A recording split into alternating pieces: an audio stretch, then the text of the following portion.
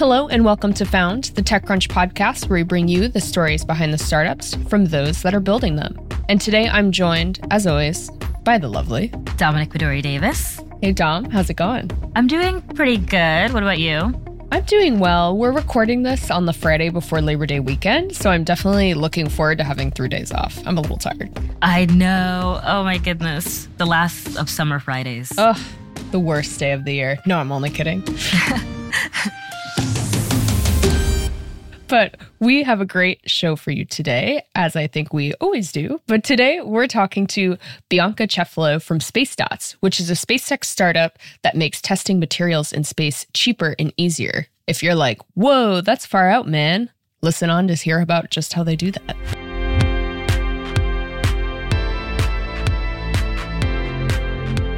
Hey, Bianca, how's it going? Hi, Becca. It's really good. I'm really excited to be here. Oh, we're excited to have you on too. And today we're chatting about Bianca's company, SpaceDots. So I think that might be the best place to get started. Bianca, why don't you tell us about SpaceDots? Awesome. Yes. So SpaceDots, which is the acronym for something very long that me and my founders came about, that is dimensionally optimized technology satellites. It's a mouthful, but basically what we're doing with SpaceDots, we have miniaturized to the scale of a smartphone size testing labs that will be testing materials for space in space.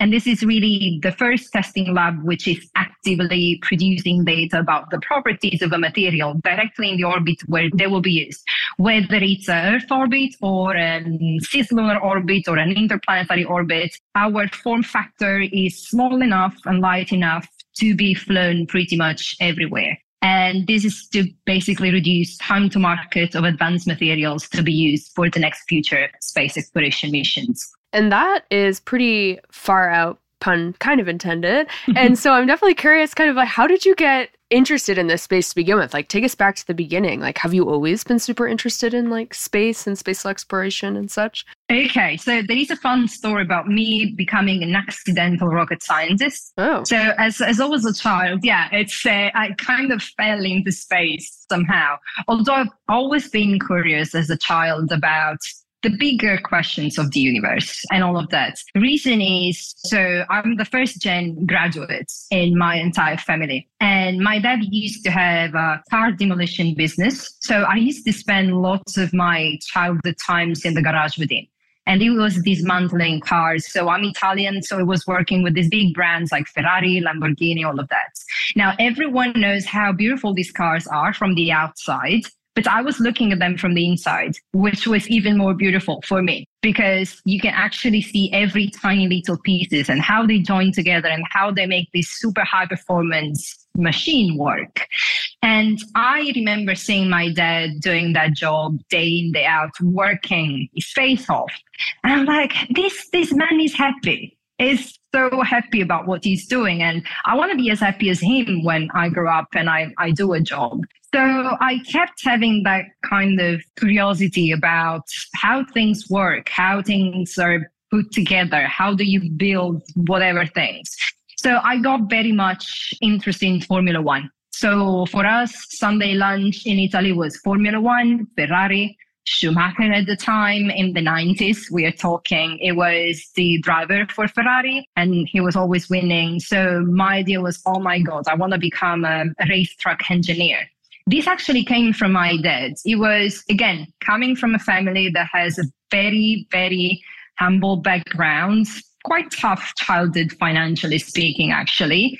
And no one had an engineering degree. My dad was the first one saying, well, you love so much cars. Why don't you become an engineer? And I was, oh, that's great input, Dad.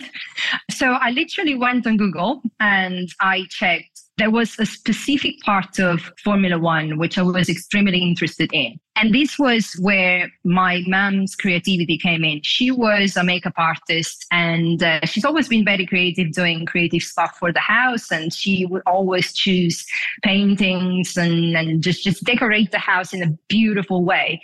And I remember she chose a Picasso painting for our bathroom. I couldn't grasp the idea of why that thing was there because I couldn't even understand what that was. And she made me realize was my dad made me understand how things work and are built together from more, let's say, functional way. My mom made me understand how to understand different perspectives when actually looking at things that are different from us and from what we consider beautiful. This is amazing. So I wanted to kind of join the beauty of the art with the engineering together. And aerodynamics and fluid dynamics was that for me, because you literally, when you are simulating airflow around a car, around a person, around a building or an aircraft, you are actually giving colors and mapping all these beautiful airflows that you don't see, but actually exist around us. If I were to make a simulation of us now, I would see the airflow and different colors based on temperature and pressure, which is amazing. And so I Googled, how do I become an expert in aerodynamics? And that was, you need to study aerospace engineering. So I went back to my parents and I said, I'm going to become an aerospace engineer.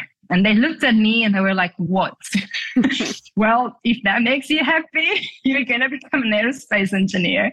And then the more I went into my studies in fluid dynamics, aerodynamics, thermodynamics, the more I understood when I moved into my master's degree that there was hypersonic aerodynamics.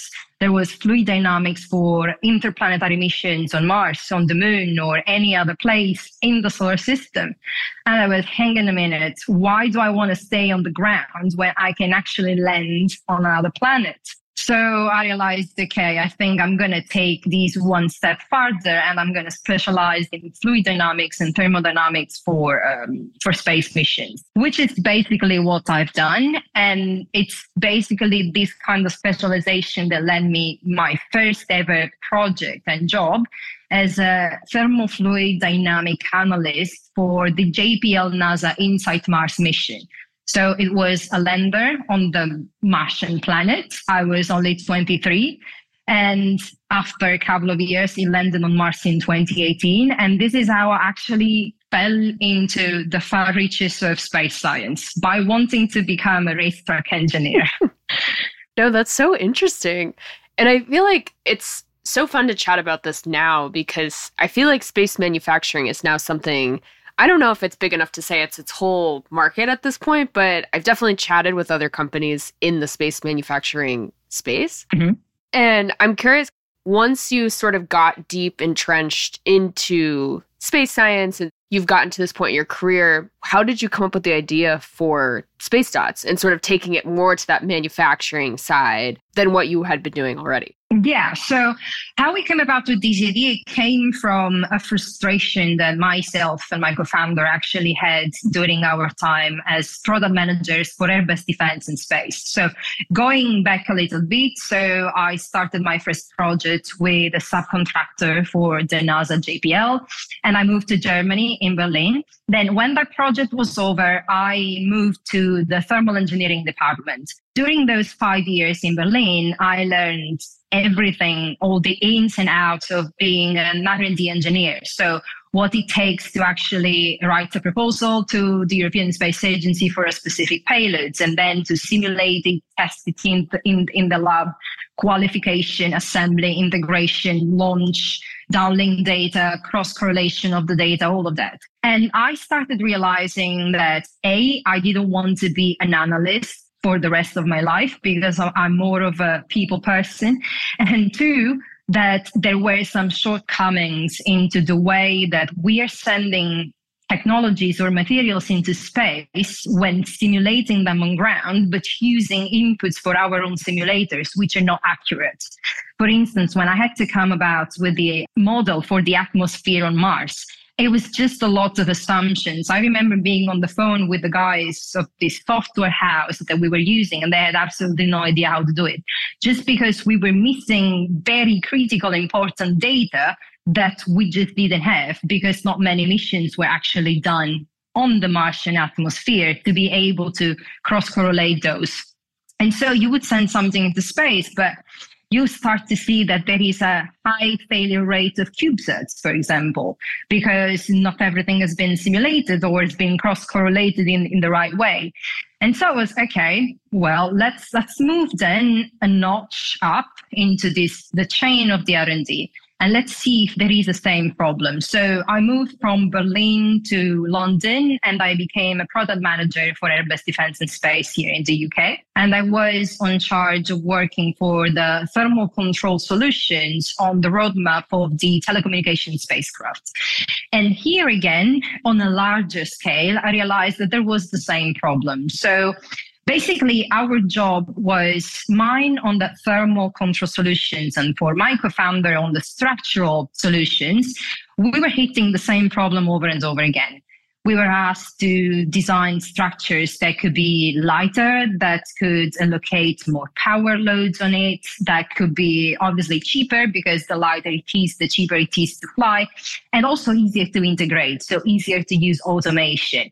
And to do all of these, most of the questions could be answered by using different materials, because as much as you want to change the structure of a spacecraft, it's mainly a cube, or it has like 6 faces, and it can be as small as a loaf of bread, it can be as big as a room, but pretty much the geometry is the same. So all you can do is just change the materials, lighter, better, more apt for automation. So we were working, especially personally, I was working on nanomaterials, 2D materials like graphene and graphite, metamaterials, and my co-founder was working on 3D printed materials. And we realized that by different co-developments between Airbus, the European Space Agency, external agencies, other material suppliers, you get to a stage of the qualification on ground. So simulation on a laptop, simulation in different chambers that are actually simulating the temperature and the environment that space will be. And then you reach to a stage where you want to fly these on your customer satellite. Then during this big board review, you are pitching to the customer, Airbus customer, we've got this amazing new technology and we actually want to apply it on your next telecommunication spacecraft because we think it's going to have a massive knock-on effect in terms of benefits, financial and all of that. And then they will say, well, has it ever flown? Right. And it will be no. And so they will not use it. So basically, we realized that from the smaller companies to the agencies to the bigger corporations, there is this paradox which has been around for decades, which is anything that needs to be used in space, whether it's a new technology or a new material, needs to be validated in space first. If even the big corporates, because then we started asking around the network, is it just our problem? No, it's not Airbus, it's just not Thales Alenia Space, it's just not Northrop Grumman. All these primes in the industry had this problem as much as then it would go down the value chain to the suppliers of materials, to their customers. So we said there has to be a better way to do this. And I used to say, you wouldn't test the raincoat in the sun. So right. Why would you test stuff that needs to go into space on Earth? Why don't you just test them in space? So during the pandemic, we had time to think about a solution, about the problem. So we thought, okay, so if we are to give a service for material suppliers for the space industry, and if we are to make a life of a product manager, thinking about ourselves as the end users of a big corporates, easier, what would we do? Obviously, the easier answer is you have to make something that is less complex and cheaper than what would be an actual solution. To do this from a hardware perspective, obviously, miniaturization comes into mind. So you have to make something that is high validity, that is small enough, that can fly pretty much everywhere, so high frequency flight access, and it's not going to cost millions because that's the baseline that we have today. It's going to cost an order of magnitude less. So we came after multiple iterations and conversation with other CEO friends and even early investors and our peer group. We came about to the idea of space dots. So miniaturizing all the testing equipment that is currently used on ground into a kind of a smartphone size format. And this is literally our IP. And so we started pitching the ideas to customers, going back to our own colleagues. And then they said, yes, that's exactly the problem we've been having. And nobody has ever come to give us a solution. So this seems like a good idea. So we went on with it. And here we are today. I am like obsessed with everything. I have like so many questions because like I know nothing about space. And so I'm just like, oh my gosh. So for materials, what are like the best and worst materials to test in space? And like what happens to some of the materials that you've seen in terms of testing? Like do they explode or like what happens? Okay, so it's hard to say what's the best or the worst because not many materials have been actually used in space. So if you think about spacecraft nowadays, most of it, if not 90% of it, is made out of the same aluminum alloys that were used in the Apollo mission.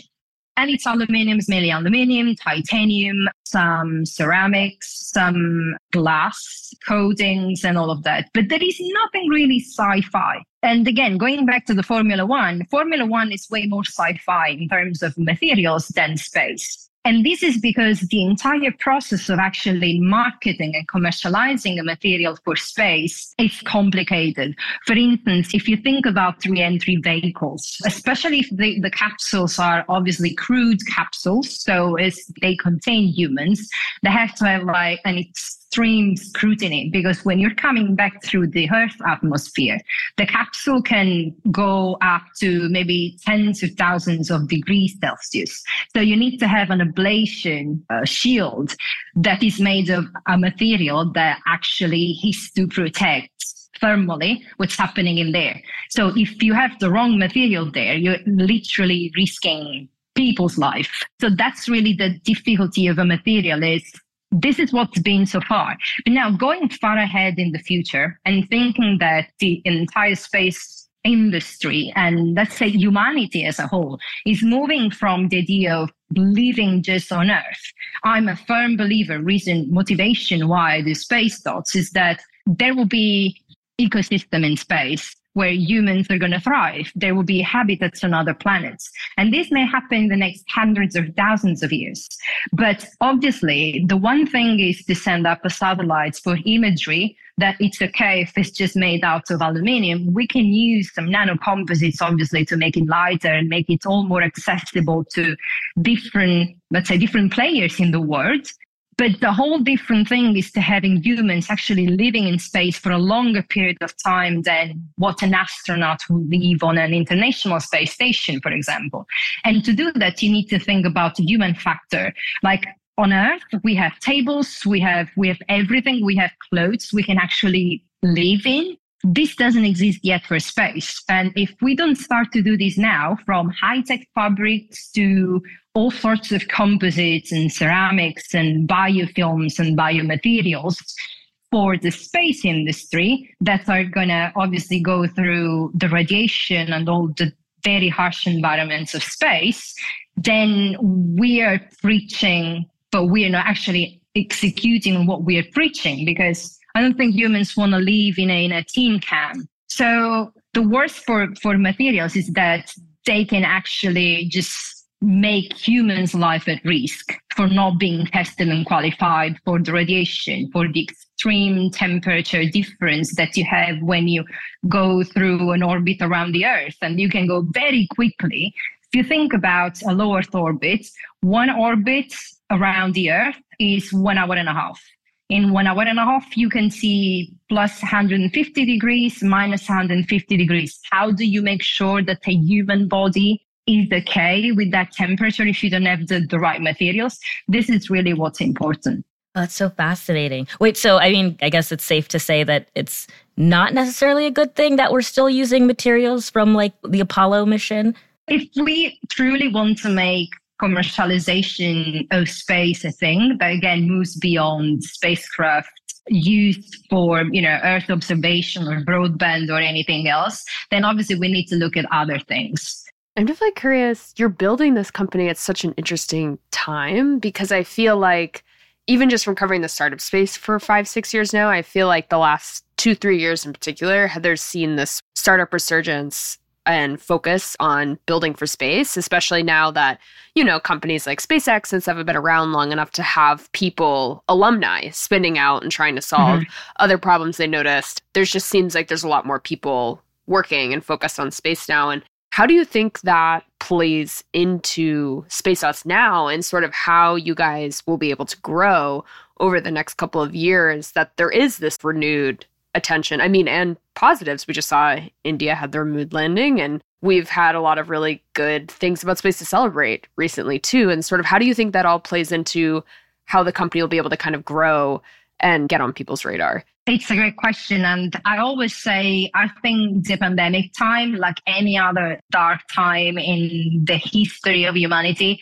is the time where innovators come to life. And if you don't make it now, probably you are wasting a huge chance of making it in the future. Not that it's not going to happen, but this is really the time where innovation is booming, especially when it comes to space tech. Again, because thanks to obviously SpaceX and multiple other commercial companies, there is, let's say, what's called the new space now, the new space ecosystem, which is different from what's labeled as old space, and whereby old space, we mean the agencies or the big corporates that came out of government or military or the World War II. So they were mainly serving military purposes, defense purposes. Now we are looking at companies that are approaching this from a purely commercial side and are looking at problems from a very different angle. So it's the best time for anyone. If you have had a problem and you want to solve it through space tech, whether that's a software, whether that's a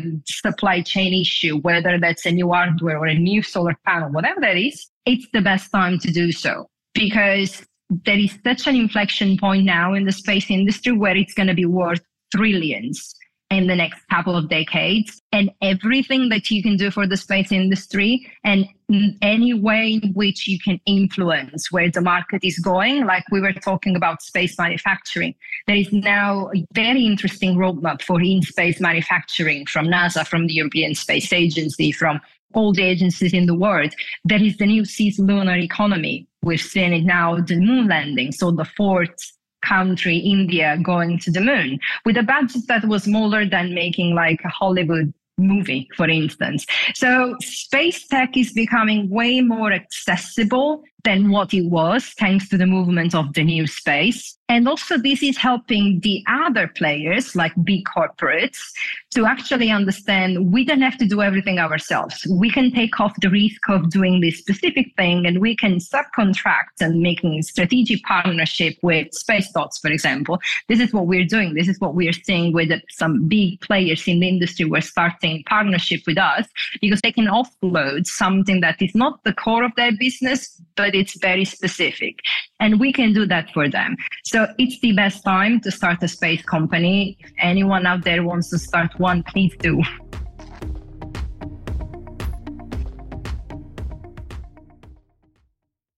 Sustainability is obviously really big on Earth right now, but is there such a thing as sustainable materials in space, or do we just not know yet what's good or bad for Mars? I don't think we have quite that understanding in terms of sustainability. Like when we talk about sustainability on Earth, we think about recycling, we think about reusing. But this huge mission of having a sustainable circular economy in space is at the foundation of what we are doing, because there is a huge talk, as we know, and we've all read about debris in space, so the junk that there is in space, which is also due to the fact of failure rates, because you send up things that weren't properly qualified or weren't properly tested, or you're just using a big CubeSat for a techno demonstration when it could have been done in a more efficient way. So everything is now going around there. And there are a couple of companies, for instance, which are thinking about recycling these aluminum or these alloys from the junk from space and create 3D printed filaments out of those. So again, recycling in space. This is actually happening. These are talks where we are very much involved because it's an entire value chain. So we don't know per se on each of the different planets what's going to be sustainable there or not. But we know that we can start applying in space around the Earth what we've been doing on Earth as well. Okay, we've been using this material, we've been using this system, it's decommissioned now. and it's just there. It's just material that is floating around the Earth. Can we actually reuse it and build something else in space? So it's recreating the entire infrastructure from the manufacturing to the testing, which is where we are involved, to the assembling and integration in space. This is as far as I can talk about the sustainability. And then there is a whole conversation about planetary protection. And there are different divisions in every state about what could be done on a planet or not, how we make sure that we are not contaminating that planet with something which is coming from Earth. Reason why everything we integrate and send into space needs to be integrated in clean rooms, and you don't have to have outgassing of a material. So again, to avoid contaminating an environment which is not ours with something coming out of Earth. And switching gears just a little bit, because all of this sounds very expensive. How do you bootstrap a company like this? Right. So by having a bank account that is red, literally, this is so the way I bootstrapped until we actually close our pre-seed is literally everything. So I had a job. We incorporated Space Dots in 2021. Although the first year was more of the ideation phase, getting our stuff together. And then last year was the year where we actually went into head on. We knew what the product was. We knew what we wanted to do. We knew how much we needed to raise. So we got our ducks together. But during that time, I was having another job for another startup, and my co-founder left his job at Airbus Defence and Space. So I couldn't leave that job, and all my savings went into Space Dots first. Then when we realized that my co-founder was living off like both of us, I was literally paying him through my salary. And the both of us were just living on the basics means until we got to the closure of a pre-seed, then we can pay ourselves salary and I could actually leave the previous job. So this is what we've done. And we couldn't build the hardware with just by bootstrapping, because for as much as my account was in red, I didn't have millions to put into the business. So we've done as much as we could to get our stuff together, let's say, to use a soft word. And then I was just working nonstop, which is something that became toxic to a point, but I knew it was temporary. And then when we actually closed our pre-seed round, before that was announced this year in July, I left already my job back in April. So this is where we kind of started having more of a boost of things happening, because I could focus 300% on the business. My bank account is now balanced green again, just a bit. And so this is what happened. But if you want to bootstrap, even a launch of your first hardware, unless you are a millionaire, it's quite tough. Obviously, you have to go and ask for money, whether it's non-equity money from public grants, whether it's early revenue, whether it's a customer already paying for your minimum viable product, whether it's VCs. So we bootstrapped as much as we could. And then we were like, nah, we have to make a choice now. And you touched on something a second ago regarding when you were working on Space Dots, but still working on your other job and working so much it was almost toxic, or probably was, but short period of time. And I feel like we don't talk about that enough, is the fact that the majority of people who start companies are working a full-time job at the same time while trying to get stuff off the ground. So I'm curious if you want to touch on that a little bit further and kind of talk about maybe what that process was like, trying to juggle both. When did you take the plunge, and how did you know it was the right time to focus in on the business full time? Yeah, the process was tough. I didn't have any other words to say, and it can't even be sugarcoated. It was really tough. And the only way I knew to do everything was just working all the time. So again, the reason I said it's toxic, and the reason why it's not really talked enough is that there is a whole beautiful, glorious thing about founders and wanting to build your business and so on. But then the reason why many people start with having a great idea, then it hardly goes into the market, is because in between, there is nothing glorious about being a founder. Your relationship are going to be affected, your mental health and your physical health are going to be affected. for some time, and you have to take measures to avoid burnout on a monthly basis. I need to check in with myself now because I reached that stage too. And I need to check in with myself whether I'm kind of going very close to the burnout and I need to take a step back.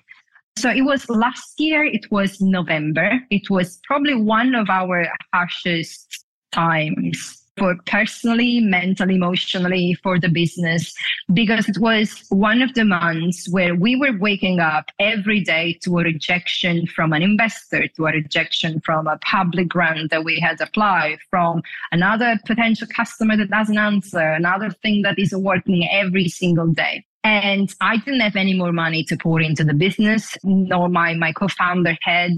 And we had to, it was really a day where it was a Monday morning where we went through this call. We had our Monday morning meetings and we went through the call and I was just weeping my eyes out. I was just crying and I didn't know what to do anymore because I didn't even know why everything was just getting so difficult and if we should even go into these anymore. Then I took a step back, and in between me questioning what the hell am I doing with my life, and do I actually want to still pursue Space Dots because I believe it's a mission and a purpose that's bigger than myself. In between, I was thinking about multiple things. My co-founder was thinking, we don't give this up. I may just find another job. This may get delayed. I was thinking, what the hell do I do? I already have a job. I can't even get one because that's just going to make everything more difficult. So I was approached by a headhunter about a chief commercial officer position for a big corporate in the aerospace. And for a moment, I said, okay, let's discuss this. Why not? And I went into the chat, the first intro, and it was several hundreds of Ks a year. Great benefits, possibility to travel to Italy frequently because actually the position was interfacing the UK and the Italian market. So I was, great, I can see my family more frequently. And then after that call, I kind of came back to my senses. And it's like when you're playing poker and you know that your hand is wild, but you were going to put all your chips onto that. And I was, okay, this is like a safe path. Lots of money, good benefits, easy life, great.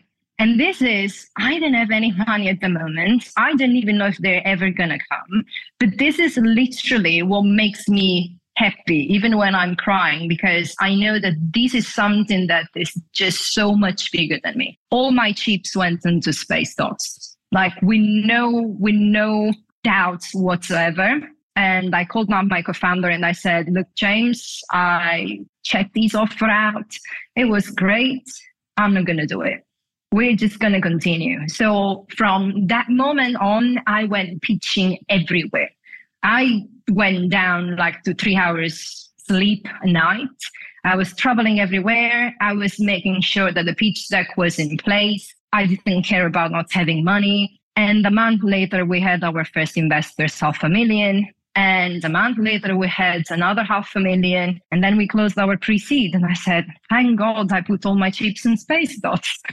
Are most of your investors in Europe? No, it's their balance. So the first investor is Boost VC from California. And then there are others that are based in UK and Europe. How big is your team right now? We are 6 and we are hiring 6 people. That's so cool. Okay, so as a first-time founder, how would you describe your leadership style? I'm working on it because generally, although I've been leading teams in big corporates, it's very, very different from leading teams for your own company.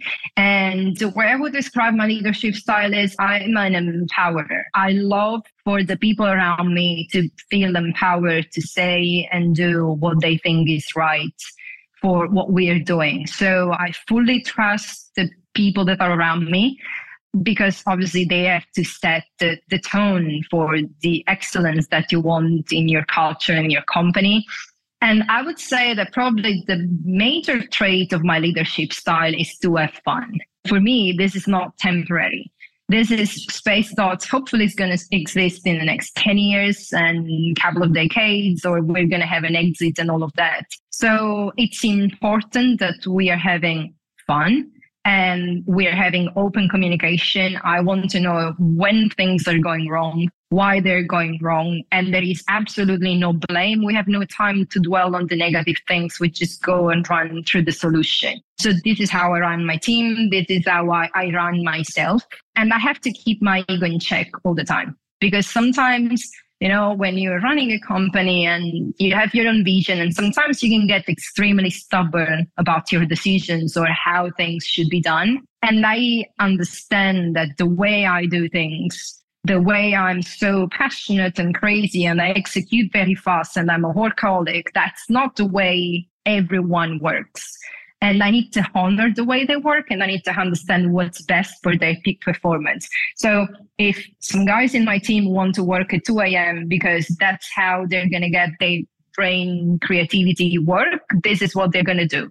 I'm zero into micromanagement. I hate that. I don't want that for myself. I don't do that for them. As long as we are achieving what we need to achieve and we're very clear what's the main milestone next month, next year, the next 10 years, then everyone is free of being whoever they want and do the things in the way they want, as long as we are achieving the results. Something I always love asking companies with multiple co-founders is, how did you decide who was going to be CEO and split responsibilities? Like, was there any drama, or did you already know you were going to be CEO?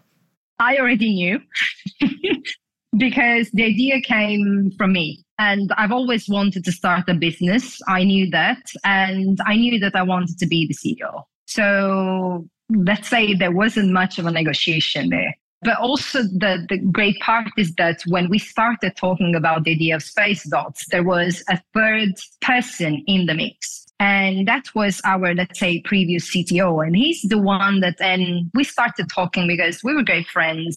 We used to work together a lot. And James was the third one that was in our product team at Airbus. And he was the CTO. And then I said to him, okay, we've established that I'm the CEO. I'm the one that is putting more money in and all these efforts. So I'm also the majority owner. You are the CTO. It was, okay, great. But now what about James? Because I really wanted James in our team. I knew that it was going to be great. So he was meant to be the COO. Then this third person, for his own personal choices, which obviously we've absolutely supported. He was going through a tough time. So he said, guys, I don't think I can actually build a company whilst I'm going through these tough things in my family. So he bowed out and we split his percentage between myself and James.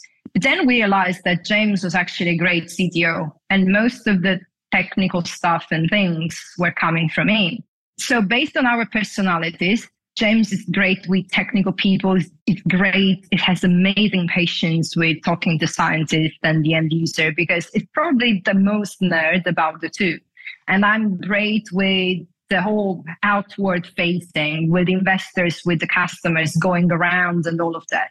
So it kind of felt naturally, although I decided to be a CEO, still to this very day, we still talk about the division of the labor, let's say in terms of founders, and we couldn't have done a better choice for how we work and how we are personally. He has way more patience in certain things, but he doesn't have them in others, which I compensate and vice versa. So it was just perfect for us. Having known each other for such a long time also helped understanding what was the weakest or the strongest part. And I'm curious, with this being in the field that it is and being such a hard, complex problem, I know you mentioned that you guys are a small team, but hiring, what do you guys look for? How do you think about hiring for this type of a company when it is tackling such a hard problem that a lot of us just don't have backgrounds that lend easily to that kind of problem? Yeah, it's great to answer to this question as we are actually going through this, and it's being tough. And I have to say, when you are a startup doing deep tech, especially hardware, it's tough to hire if you value the culture of your company and how do you want to set the tone of the collaborations from now on. it's tougher to hire because they may be amazing CVs, PhDs, and all of that. But that doesn't mean anything if you are not flexible, if you don't have the curiosity to learn, if you don't have the enthusiasm. Because again, let's face it, the early stages of a startups, even the first 5 years of a startup, until you actually have regular revenue and you've built a whole huge customer base and all of that, are going to be tough. And for a new hire, it's never going to be like the founders. For us, we've chosen a lifestyle where, it's like having a baby. You don't have a job. You have a baby, and the baby needs nurturing on a daily and night basis. But for the new hires, they have to be so enthusiastic, and they have to embrace the vision and the mission that you are on before their technical skills comes in. Because you may have maybe a lesser CV, you may be not a PhD, you may only have a bachelor degree, you may be a self-taught engineer, but you are curious and you want to learn, and you are actually humble to know what you don't know and ask for help. I prefer those people who want to grow rather than those ones that think, oh, I've got it all figured out because I'm a PhD, I know everything. That doesn't go very far. And being in a period of hiring is so exciting. Thinking about where you guys are now, the rest of the year, heading into the future, where are you guys headed? Obviously to the moon, but like, where are you guys going? And what's the future for Space Dots? Thinking about, the far reaches of the future, again, that the best thing that can happen to a startup in general, and I will talk about Space Dots, is to be able to have helped customers who had an actual need. And the best things that's happening nowadays, it's again, having another person who's enthusiastic about working with you, having another customer who's reaching out saying, we want to partner up with you because we have this problem. So the vision is actually to be able to start with the first product, which is again, testing materials in space, but playing a pivotal role in what it is the in-space economy of the future.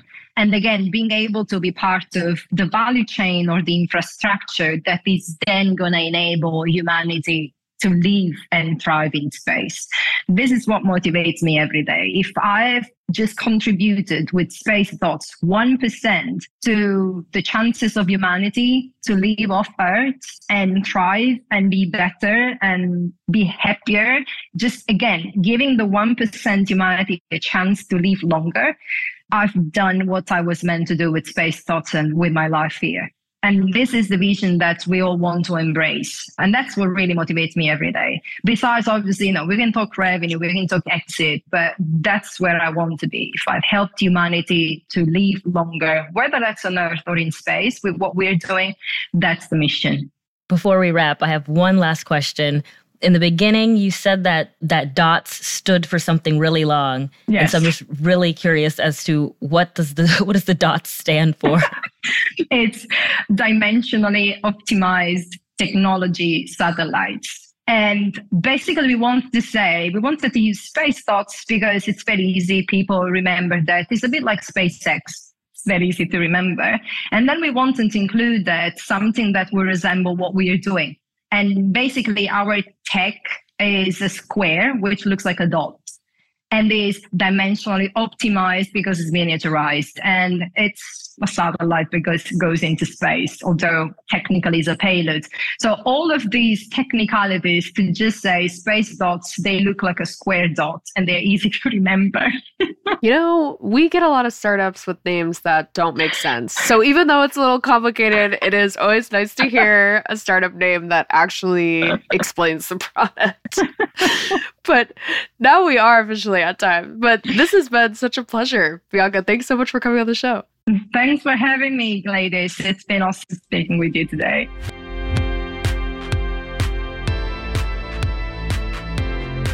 And that was our conversation with Bianca. Dom, what did you think? I feel like I'm literally obsessed with this company. Oh my God, I know.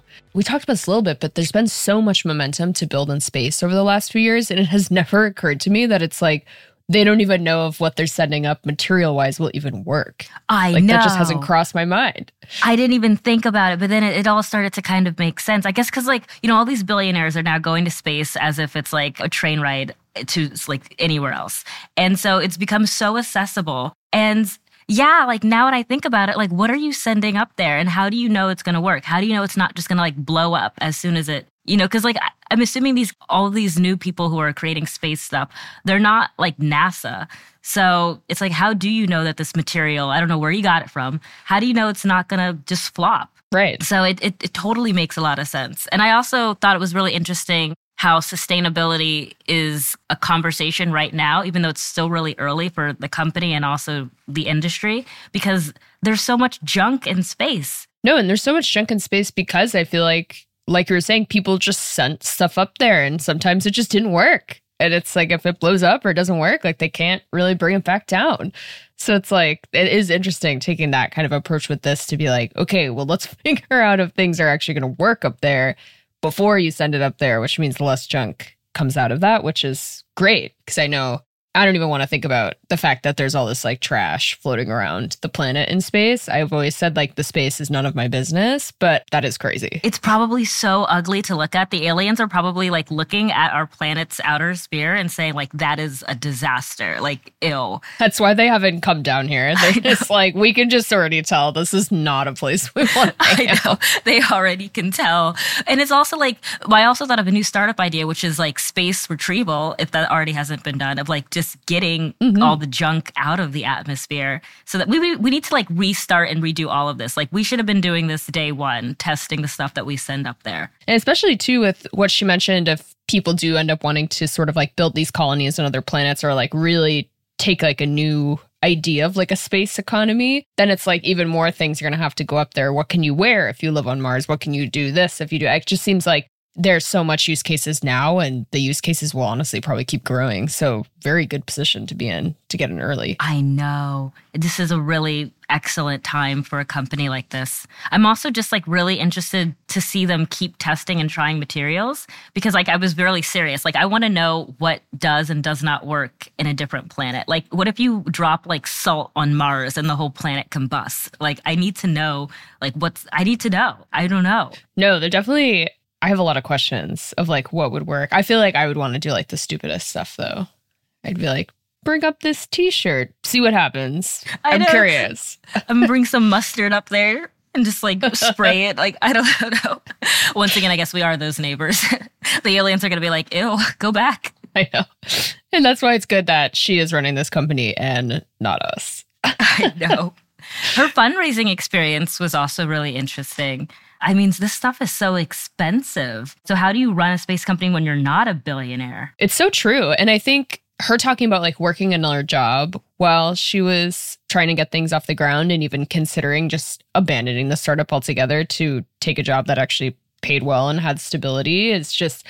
It's so interesting. And I feel like it's one of those other things we've talked about on the show before where I just feel like this is probably a more universal experience than founders are like willing to talk about. Oh, yeah, totally. Like this is probably what usually happens when people go off and start companies, especially a company like this where it seems like such a massive risk. I don't even know how to say how high the stakes seem to be. Definitely. And it's just a hard space to build in because like you said, it's just so expensive to do literally anything. Even though like they've made sending up satellites cheaper and like there's definitely been movement over the last 10 years to make things quote unquote less expensive, but like less expensive in the space industry is like so expensive in like the SaaS industry, like comparatively of like getting stuff off the ground. So it's just so much money to begin with. So it was interesting to hear that they were even able to bootstrap at all, because I know like deep tech is always one of those areas where I'm just like, well, you just need so much money for so long to produce anything. Really?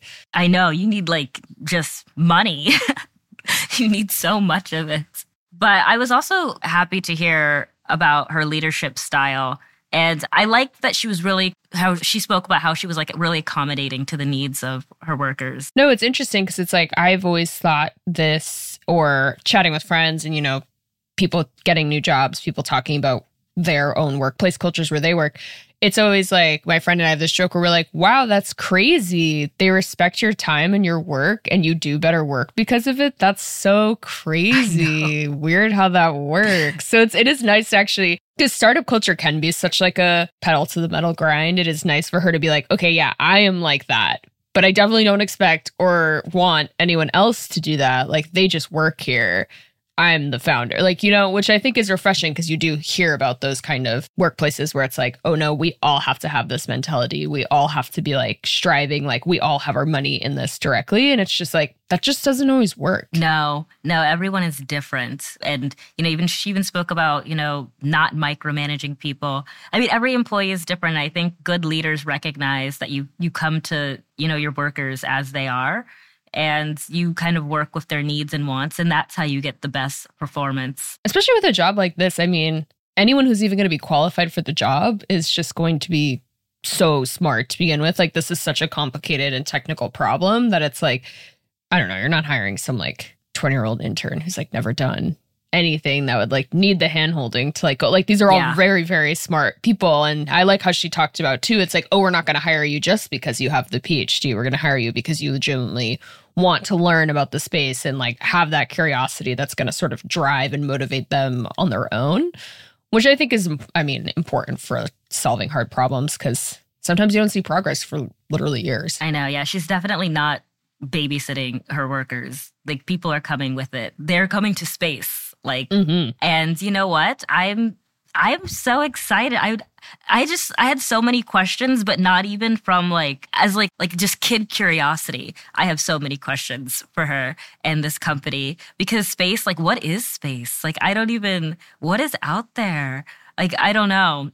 I'm so excited to see where this company goes and what happens next. And I want like updates on every single thing that they test and try out. And I hope that they raise like $1 billion. And something I found, I don't want to say that I like about the space tech industry in general, but a lot of companies are like built to work with the legacy players, like all of them, which I think is like, you don't always get that in other industries, that they're just like, yeah, we're building this product and like, we can work with NASA. We can also work with a private company. We can also work with like the Italian space agency. Like, it's like, you can just like bounce around in a way that I think is just a much better potential business model than you see elsewhere. Having all of these multiple avenues for partnership is like essential.